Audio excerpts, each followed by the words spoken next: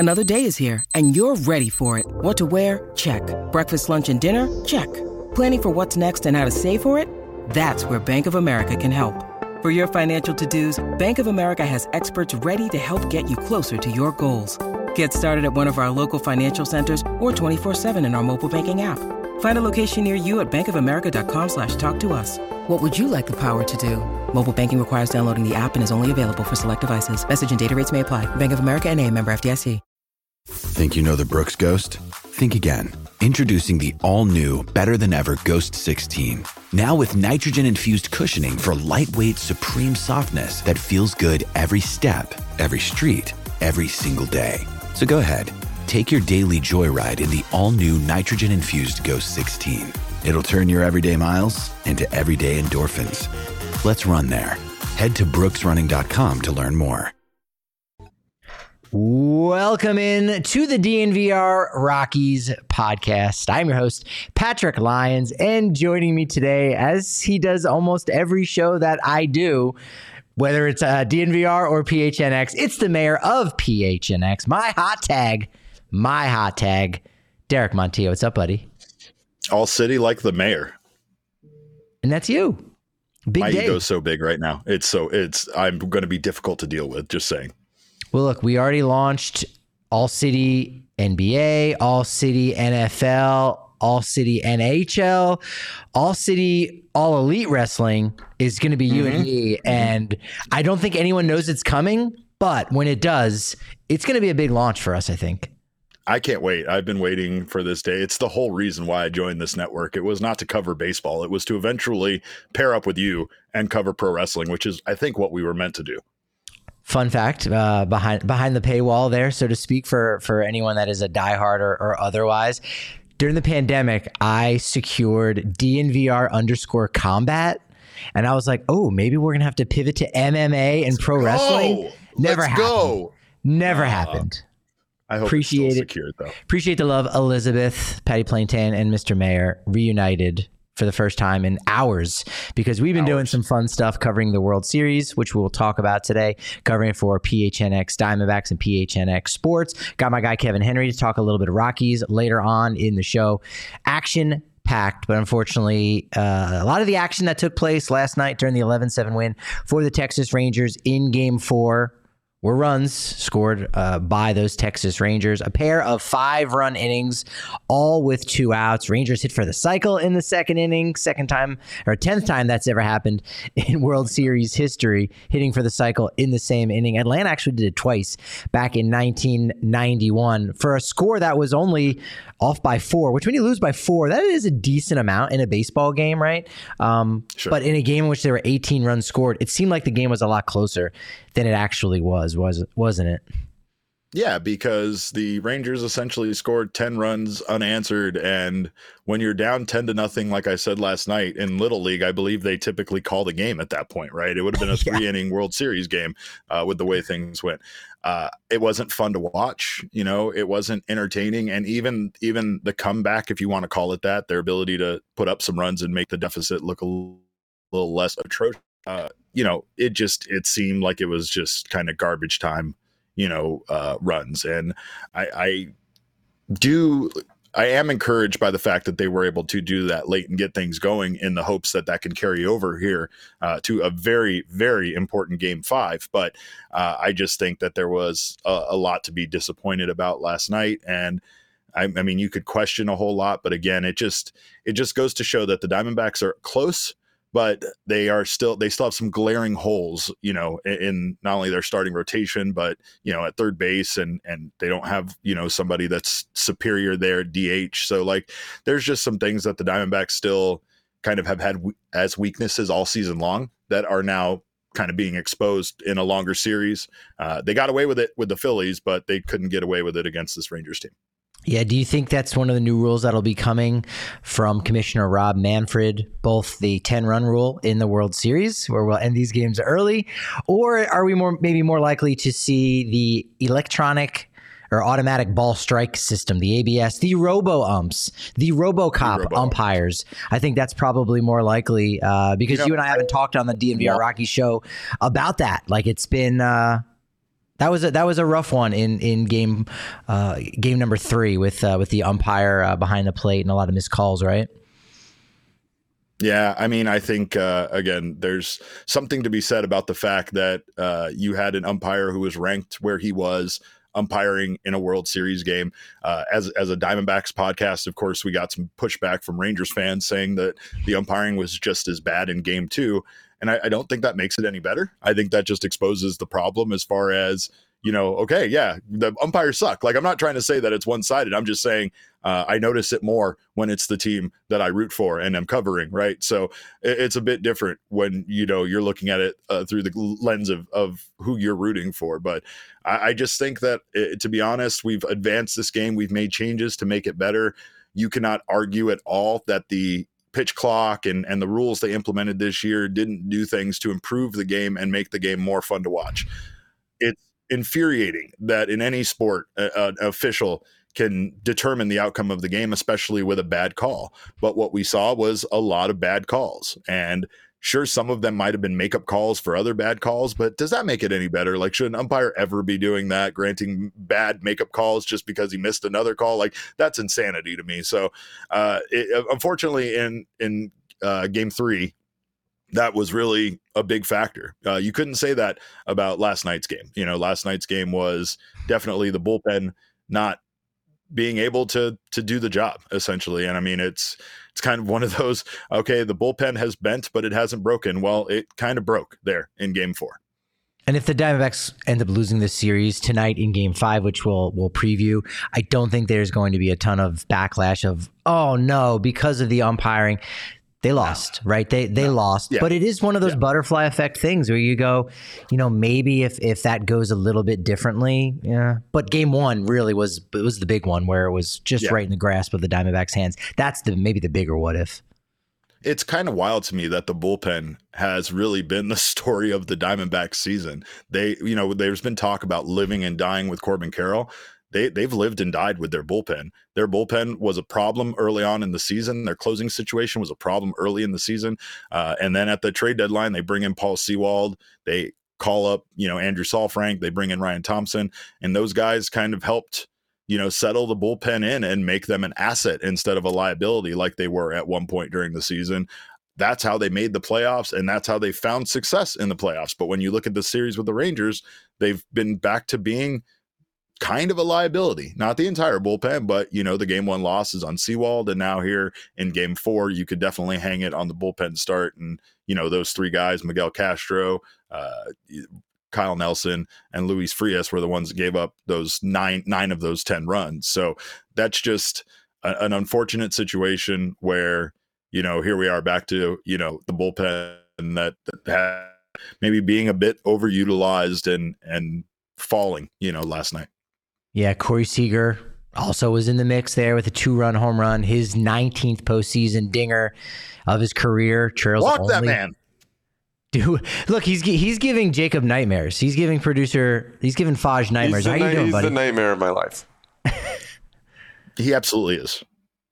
The nightmare maker. He's been a beast. He has been. Sorry, first. Got some delay for you there, Patrick. First, I appreciate you bringing the delay. That's one of the favorite things I love about chatting with you is the personality and the delay occasionally. No. But yeah, first shortstop with 3 home runs in a single World Series. So right now he's in line to not only just win the MVP in the 2023 World Series, but win his second NL MVP. Rangers now have home runs in 15 straight playoff games. That's the 3rd longest streak in postseason history, trailing the Diamondbacks, who had a streak of 17 that was just ended this postseason. But 23 is that mark by the New York Yankees from 2019 to 2022. And maybe even worse than Corey Seager and how dominant he's been, even despite the fact that hasn't had some protection behind him in the lineup because Adolis Garcia, we got word ahead of game 4, is out, with his oblique issue. And so the commissioner signs off on it, says, yes, you can make a roster substitution. So Ezekiel Duran on the roster. Didn't get to see him just yet. We might not. Max Scherzer also off that roster.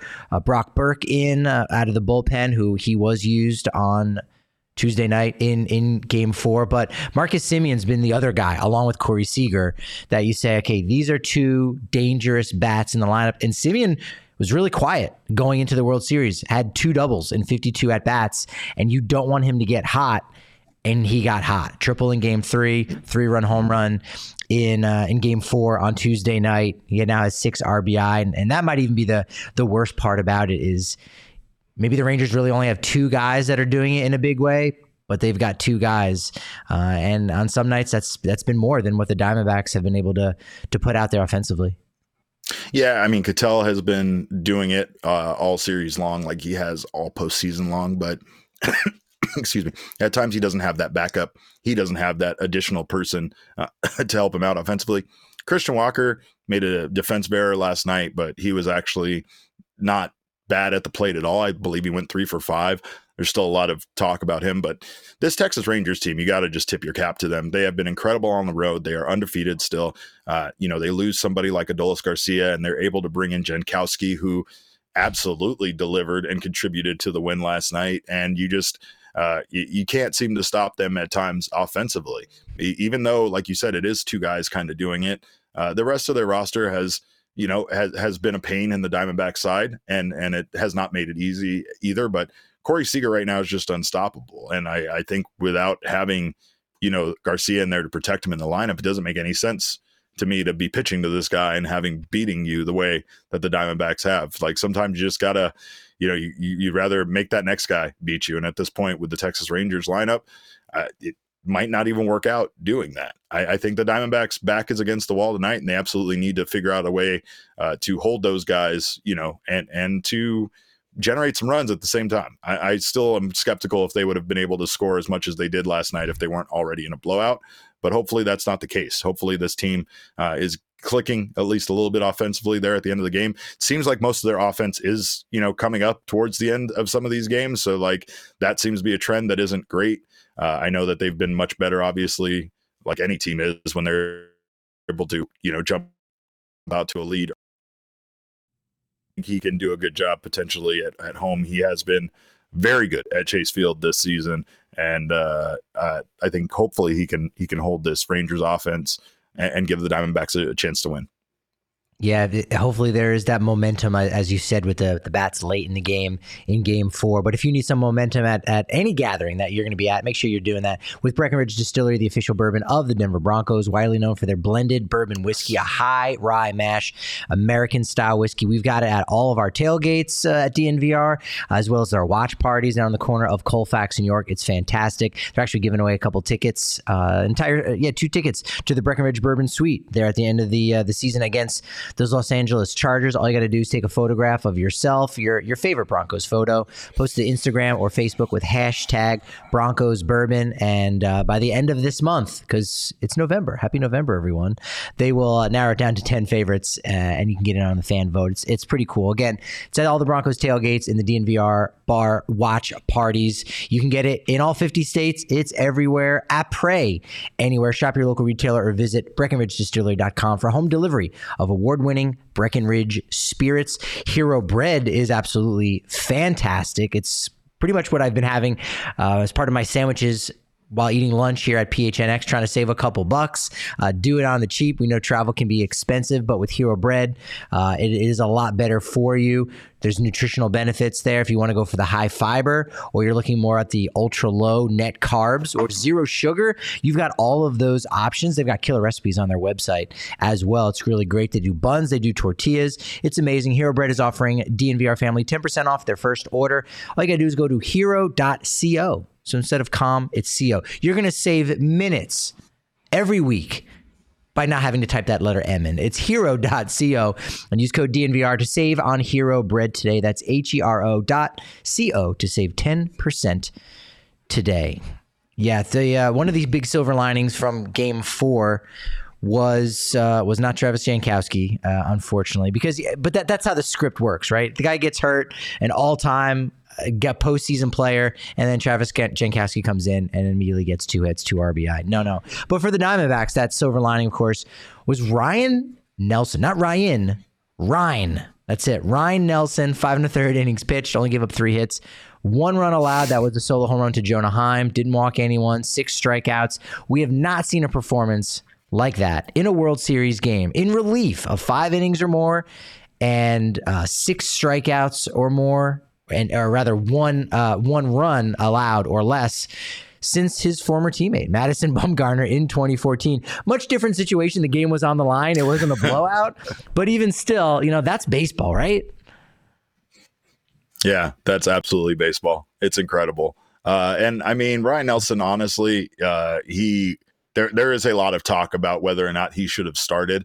And much like the offense at the end of this game, who knows if he could have come in and done what he did as a starter. But the thing about this is that the Diamondbacks were searching for a starter. They decided to go with a bullpen game. Torrey has that trust in his bullpen, and it didn't go their way. But, I mean, in the World Series, do you really want to be going to a bullpen game? Do you want to be turning to a bullpen arm that can give you some length, right? Like the fact that he went with Joe Mantiply, fully knowing that Mantiply was only going to see 4 batters at most. He ended up seeing 6. I mean, you really were, limiting how long you knew that Mantiply was going to go for. Meanwhile, you could have put Nelson in, and Nelson could have given you an inning and a third like Mantiply gave you, or he could have ended up going 5 1/3 and essentially giving you what a starter would have. It would have changed the dynamic of the game substantially if he was able to hold the Rangers to just that 1 run. And it would have been different guys coming in after that point. We would have seen high leverage guys like Andrew Saalfrank and T-Time Ryan Thompson, and of course, Kevin Ginkel and Paul Sewald if everything went according to plan. It's like an MCU alternate timeline that we'll never know based on the outcome because, again, it's a big deal to start a World Series game. Maybe the pressure is on Ryan Nelson differently. Maybe the reason why he was able to come in and give 5 1/3 is because the team was down by 10. So who cares at that point? You could give up 5 more at that point. They're not even going to blame you at that point. They're just going to, once again, like we've been doing, blaming the bullpen collectively as a whole, like they are Voltron or something, right? So, like, I guess, there are factors there that could have led to the Diamondbacks scoring those runs late. Yeah, Derek, you're mixing your universes with Marvel. You're mixing with your Marvel with Voltron there, but I like it. I want to see the Voltron Marvel mashup, and as you said, kind of like in another alternate reality, if you will. We're talking more about Lourdes Gurriel, who hit a 3-run home run late in this game, had 4 RBI, most for a Diamondback in the World Series since Danny Batista had 5 in Game 6 of that 2001 World Series. It's been very eerie with how many similarities there have been with this World Series for the Diamondbacks, as well as the one in 2001 against the Yankees. And, maybe it's going to have to be kind of a similar situation where the Diamondbacks do the unthinkable and they come back and actually win this 3-1, because it certainly seems like it's not going to happen. Just like it didn't seem like the Diamondbacks were going to win in 2001. They shouldn't. That was not their destiny after 9/11 and the Yankees making the World Series, a dynasty that they had, just won the last 3 World Series leading up to that, 98, 99, and 2000. So obviously the Yankees are going to win again. Obviously the Rangers are going to win again, or are going to win here. But the Diamondbacks, they did it once before. Maybe they can do it again in all best of 7 postseason series. The team holding a 3-1 edge has gone on to win the series 85% of the time, which seems so you're saying there's a chance. 15%? That actually seems a lot higher than you would guess, don't you think? Yeah, for sure. The pitching lines up. I mean, it feels like you really got your in when you have those 3 wins, especially when you have a chance to just win one more game to take it. But the Diamondbacks done this stuff when we've not expected them to be good.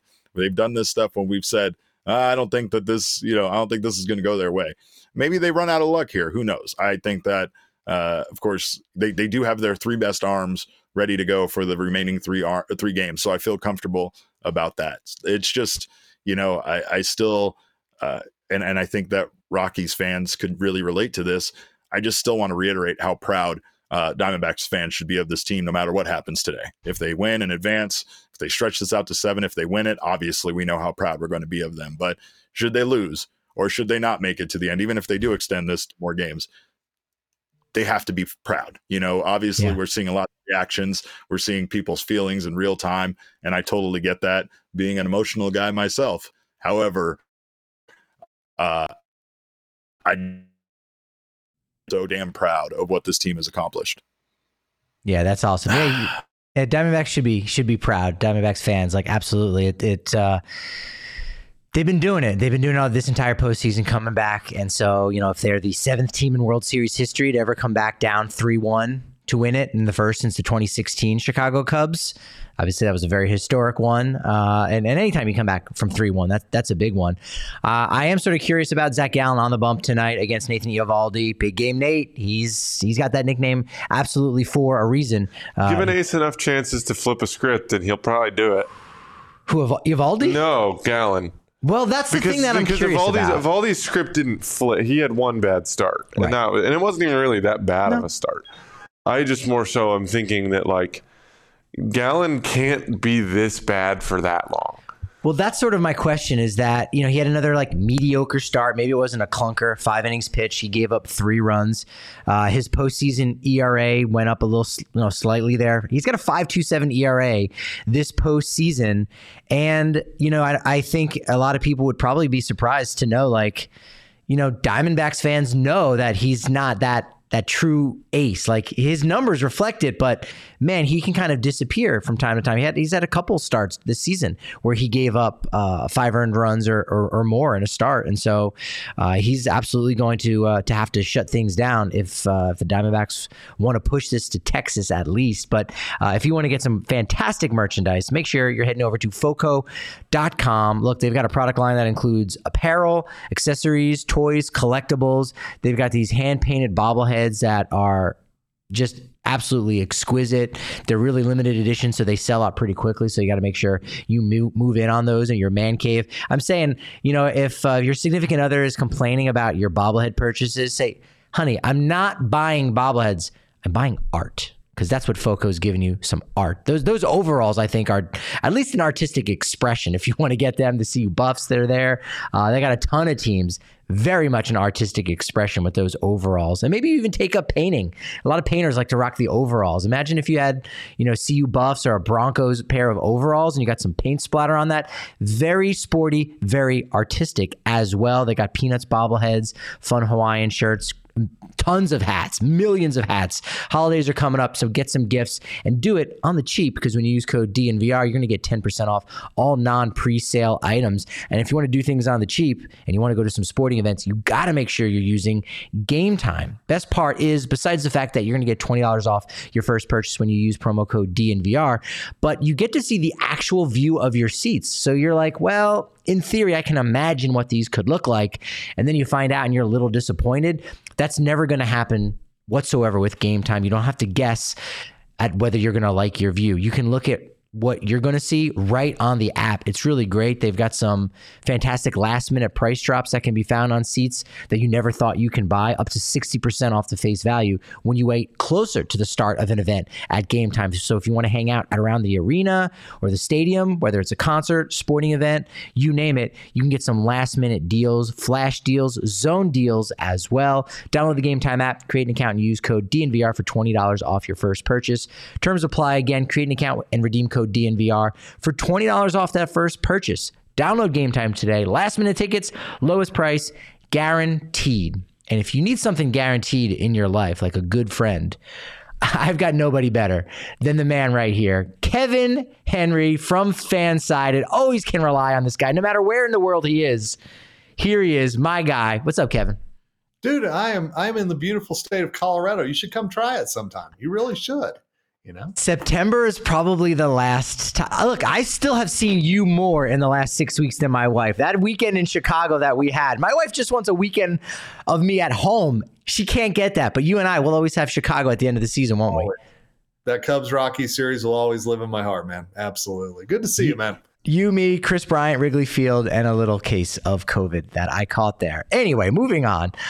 Zach Gallen, have you been surprised with just how mediocre he's been in the postseason for a guy that's been in the Cy Young conversation for the last 3 years. Yeah, I mean, honestly, there's a lot of things about that surprised me. You know, I that was one story that I did for Fansided back in the day, was how he was going to be a contender for the Cy Young this year, and him and Brent Strom both talking about the strong year that they were having and the pitch mixes and everything else. And obviously, it just hasn't come to fruition in the postseason. So it's been a strange ride for Zach Gallen. It has. Sure has been. What has been your favorite takeaways so far from this World Series? It's kind of been one-sided. You know, the Diamondbacks had the big blowout in Game 2 where they're up 9-1. Game 1 was, one pitch from Paul Sewald. Maybe that changes thing. The umpire was kind of a factor, a couple what-if moments in Game 3, but the Rangers dominated in Game 4. So you really have to say, yeah, this has been a 3-1 series. It's fair that it's true to that score. It is. And, you know, I was at games 1 and 2 in Texas, saw our good friend Jesse there, in the clubhouse and everything else. But I do go back to that Sewald pitch. And I wonder, had he been able to get Corey Seager out in the ninth, you know, it would have at least been 2-2 at this point. I really do wonder how that would have changed the series. And I know, you know, the umpire calls are in play and everything else. But I think that moment, I think that was when Texas really – again, gained momentum and moving forward. And even and I do love the answer backs thing, by the way. I have fallen in love with them being called the answer backs. But even that Game 2 thing, you could tell if there was this confidence in the Texas clubhouse that, hey, we're playing on the road. We love playing on the road, actually. So I think that was a huge missed opportunity, actually, in Game 1. Yeah, 10-0 on the road for these Rangers just in this postseason alone. So if you can snap that and win tonight, Diamondbacks can go out and do what they did in Philly and win 6-7 on the road in that shed. And, you know, this series has been, you know, interesting. And I, you know, Corey Seager obviously is kind of the highlight right now. He's in line for the MVP. But it will be interesting to see what happens, the discourse in the off season, which I don't want to get there yet. Like, give us 3 more games, please. Baseball in November is great. Happy November to everyone, but give us 3 more games. But it'll be interesting to see what happens this off season with the discourse with the ABS and how much, well, you know what, we need that. And what does it look like? Is it going to be just the challenge system, or is it going to be full blown? You know what? Let's not even take those baby steps. Let's just go right away, all in on the automatic ball strike system, electronic. That will be interesting to see what happens here in the next couple weeks. It will. And unfortunately, those calls in Game 3, everything's magnified when you get to the World Series. Even if there aren't a lot of people watching it, supposedly, everything gets magnified. And so I think that those bad calls, that will carry over. And I am curious to see how much momentum then you get for the ABS and everything else that we've been talking about. But I hope it also doesn't take away from, honestly, and I know Diamondbacks fans won't agree with this, but it's been a fun series. I mean, it really has. And I've enjoyed seeing a couple of new teams in there, some new faces in there. You know, I think it's been a really good series. I just wonder how much that whenever the Diamondbacks did rally to knock out the Phillies, how much people just went click. If the Astros aren't in it, if the Phillies aren't in it, who cares about new teams? And I think that that's where MLB still has a big marketing problem, is trying to make sure that people understand the good stories that are on these two teams and why it should be a classic, fall classic. Yeah, that's true. Yeah, Game 2 I thought was great. Yeah, despite the smackdown that the Diamondbacks put on the Rangers, it was a lot closer earlier on in the game before that 9-1 score. But that game was about the story. It was about Merrill Kelly. Wait, who is this guy? Where did he come from? 35 years old. We're just hearing about him now. Oh, he's actually had a couple good seasons. Oh, wait, he kind of flamed out as a prospect with the Rays, and then he went over to South Korea. Like, all of those things, I think, makes for compelling television. Can he continue to do it? And you know, what group, special elite group is he in all-time World Series history?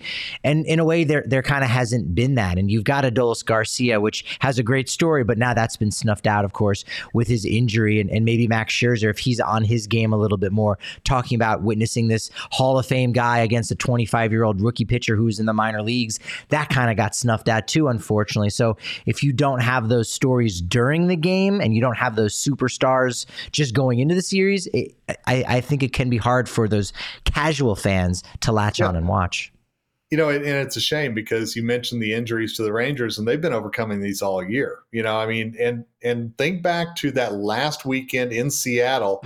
You know, I know you weren't in the Coors press box, but I know you and I were texting about them collapsing and the AL West shifting so quickly.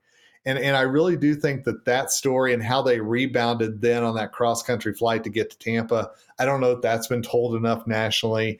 I certainly think that there's a lot of good things with Ketel Marte. Let's be honest. Why aren't we talking more about this guy and the skills that he has at the plate? I think that there's a lot of things that whenever we just look at a team and we go, oh, the Diamondbacks. Well, there's a lot more to dig into. And I wish that on a national level that people knew that there was something good to really dig into there. Yeah, and maybe they're able to get that opportunity with at least one win where they stay kind of in that conversation, just a little bit. And yeah, it's interesting how you tie those things together. Two teams that kind of squandered their opportunity in the final series of the season. Rangers were able to get 1 out of the 4 against Seattle, but still they come away kind of failing against a division foe, and the Diamondbacks getting swept by the Astros in a very odd occurrence of both teams celebrating at a ballpark saying, hey, we made the postseason. One won the game, one lost it. That's kind of strange. Do you think that we're going to see the Rangers celebrating in the pool at Chase Field tonight? No, I just don't see it. I think at some point they've got to lose on the road this year, but I think I've said that ever since the Houston series too. So, but I do think that the answer backs will be able to answer back tonight. I absolutely do. I think, and I also think that there's a lot of people in Texas that if they could win that on their home field, I predicted Texas in 7 long before we started this thing. And I think that if they could celebrate on their home field, man, it would rival anything that the Cowboys have done in quite some time down there. Who is it? I know. Is that a football team? I don't pay attention to that. Well, that's what I hear. But, but one thing I was thinking, and I want to get your take on this. I don't steal the show from you, but, had the Rockies, now in this alternate universe, okay, had the Rockies made it this year, I keep thinking about those Diamondback Rockies parallels and them trying to tell the story of Nolan Jones, them trying to tell the story of Brenton Doyle, and how much the national people may or may not have latched onto that just as much as the Corbin Carroll, Alec Thomas, and all those from the Diamondbacks that people just don't be ready to sink their teeth into for some reason. That's so interesting that you say that, because despite the fact that this was the worst season in Rockies history, according to win-loss record, 103 losses, this definitely was a better season covering the team than last year. We still had the same issues, right? We still had the same issues. Once it was like late July, it was like, hey, there's a lot of people showing up at these ball games. The attendance was the story in the summer, because there really weren't stories with players and guys doing things on the field, both in 2022 and 2023. And then we got to the middle part of August, and it was, wow, Brenton Doyle's still great out there and performing defensively under the bright lights of Coors Field and MLB, and Nolan Jones, all of a sudden, he's continuing to slug. He's continuing to reach base. He's continuing to get an outfield assist seemingly every other day. Ryan Feltner comes back, and Daniel Bard, is able to figure out a couple things and continues that dialogue about what it means to have anxiety in pro sports. And so there were more compelling figures in that Rockies clubhouse and better stories to tell. So despite the Rockies losing, that many more games than last year, it was a more enjoyable season. It was a more important season to watch. There was a lot more there. You're right. You don't just have to have the big names or all, the win total to back up that intrigue that the Diamondbacks are providing, and maybe we'll get an opportunity to see here at some point. Yeah, because honestly, a lot of the big names for the Rockies, Ryan McMahon didn't have the best year. Marquez and Freeland both end up on the injured list. So there was a lot of the names out there that I think went by the wayside, where you had these younger guys with good stories, and like you said, Bard, the veteran as well. There was a lot of good things that could have been spun in that alternate universe when the Rockies make the World Series this year. But I was wondering about that. The more that I've watched everybody nationally kind of talk about everything other than the World Series, it's been interesting to see. No, that's a good one. Yeah, there's even more. I mean, like Peter Lambert's kind of come back, and you're like, oh, okay, all right. So this could be a guy again. It's kind of interesting because on MLB Trade Rumors, they're getting they're getting all of their offseason stuff together, and they just had a list that dropped of 105 players that are potential non-tender candidates. And I had to go through the list like 3 times. Actually made a spreadsheet there. I said it. Okay, folks, I still make spreadsheets. Patty Stats, they call me that for a reason. Patty Spreadsheets, Patty Plantains. Anywho, And I was like, I had to make a spreadsheet just to make sure I didn't miss a name. I'm like, there's no way the Rockies have 0 non-tender candidates. A lot of that has to do with, they did a DFA some guys in the last couple of weeks. But Peter Lambert was the only one on there, scheduled to make $1.2 million in arbitration. And it's like, maybe that happens. Maybe they non-tender him, maybe not. I could see them, with the depth that he provides to the rotation, since they don't have very much. They can just give him that money or renegotiate for something a little bit less. But honestly, I think Peter Lambert to the Rockies is probably worth $1.2 million. I don't think he'll get non-tendered. No, I think the fact that they need heartbeats and they need arms, there's no way that they're going to say goodbye to Peter Lambert. I do not see that happening. You're right. It's true. What I do see happening is you, in particular, Kevin, cracking open a can of Broncos country. Good old Breck Brew, right? It's made from high wire hops in the North Fork Valley. Colorado ingredients, made in Colorado with renewable energy on top of that. It's a Colorado company. Make sure you're supporting them because they support us. Let's support one another. Do it at breckbrew.com and the Breck Brew locator to find out where you can get it near you. So I popped in at the Arizona Fall League yesterday, hoping to do so tomorrow. A game in Scottsdale, Scorpions versus the Salt River Rafters. Catch up with some of the prospects. Sterling Thompson went 1 for 4 RBI, his 11th of the year. Hit leadoff. Was playing right field. Walked. How important do you think he could be to the Rockies in their offseason plans? If they've got big plans for Sterling Thompson, and so far he's been doing it, they've got big plans for him. What could that possibly mean for the roster this offseason if Bill Schmidt's going to make a deal? It's a question for sure, and I think whenever you're looking at what deals that Schmidt may make this offseason, Sterling Thompson's value is never going to be higher than it is right now. If they were actually looking to cash in on that, then I could see it making sense. There's all sorts of thoughts and rumors and whatever you want to talk about out there about who might be moved this offseason. And the Rockies are going to have to figure out, they've got this whole, and you and I have talked about this whole litany of outfielders right now. This whole, good crop of young players. How are they going to choose which ones are actually going to get the playing time whenever you got a guy like Thompson knocking on the door as well? You've re-signed Blackmon. He's going to play a role there already. So there's a lot of things I think that they have to figure out, and there's a bit of a roster crunch coming that absolutely I think Sterling Thompson puts a little bit more pressure on because of the way he's playing in the AFL. That's true. Drew Romo was the designated hitter, 2 for 5, 2 doubles. You like that his bat's coming along a lot better this season after being a little bit banged up there in 2022 with the hand injury. Jaden Hill, scoreless 9th inning. Case Williams will be on the bump today. He's pitched really well through 4 starts. So far in Arizona Fall League play, 11 1/3 innings pitched, only giving up 6 hits, 3 runs, 7 walks, a little higher than you'd like, 13 K. He's only 21 years old, and you can pitch the entirety of this past season at AA. I think he's somebody that you definitely are going to pencil in to say he's going to make a start at some point in the year, easily late in the year. But depending on how things go with the rotation and depending on how good of a spring he has, a guy who was already a big league roster invite to spring training last year, we might even see him at some point in the middle of the summer as well. And I think really whenever you look at what the Rockies' goals were for the AFL, they've for the most part been checked. The boxes have been checked. I mean, you just mentioned all the guys that either they're growing or they've been producing down there. And so I think that that's really an important thing. As we move into this offseason, the AFL sometimes gets overlooked. What's going on down in the winter leagues is going to get overlooked. But I think that this offseason, that's perhaps more critical than ever because of what you were just talking about, what the roster decisions are going to need to be made. And guys like, Jaden Hill, Case Williams, you're exactly right. How do they fit into the future as well? Knowing the Rockies are going to need arms, how quickly can they push them to get up to the major league level? Yeah, it's true. They've been a lot more aggressive with the promotions. And it's funny, in years past, when you look at the Arizona Fall League roster, it's typically guys who need to be added to the 40-man roster or else they're going to be exposed to Rule 5. And so it's like one last final look.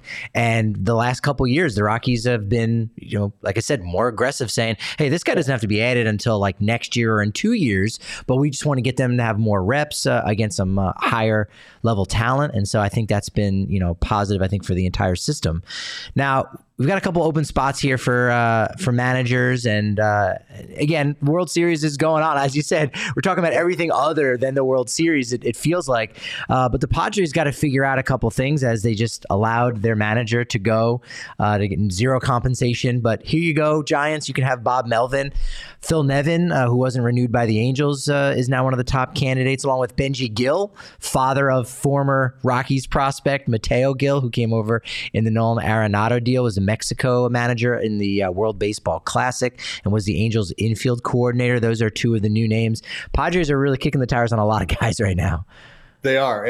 So here's the two lines of thought, because this is something I've always been following pretty closely, is number one, do you keep a guy that they already know? Mike Schilt obviously is way up there on the rankings. Do you keep a guy who's already in-house, knows the players, everything else? Or do you look at a guy like Nevin or Gill, who would be that fresh perspective coming in from outside? And you read into Bob Melvin's comments, you look at everything. It's not so much about how that new manager is going to mesh with the players as much as he's going to mesh with AJ Preller and the front office.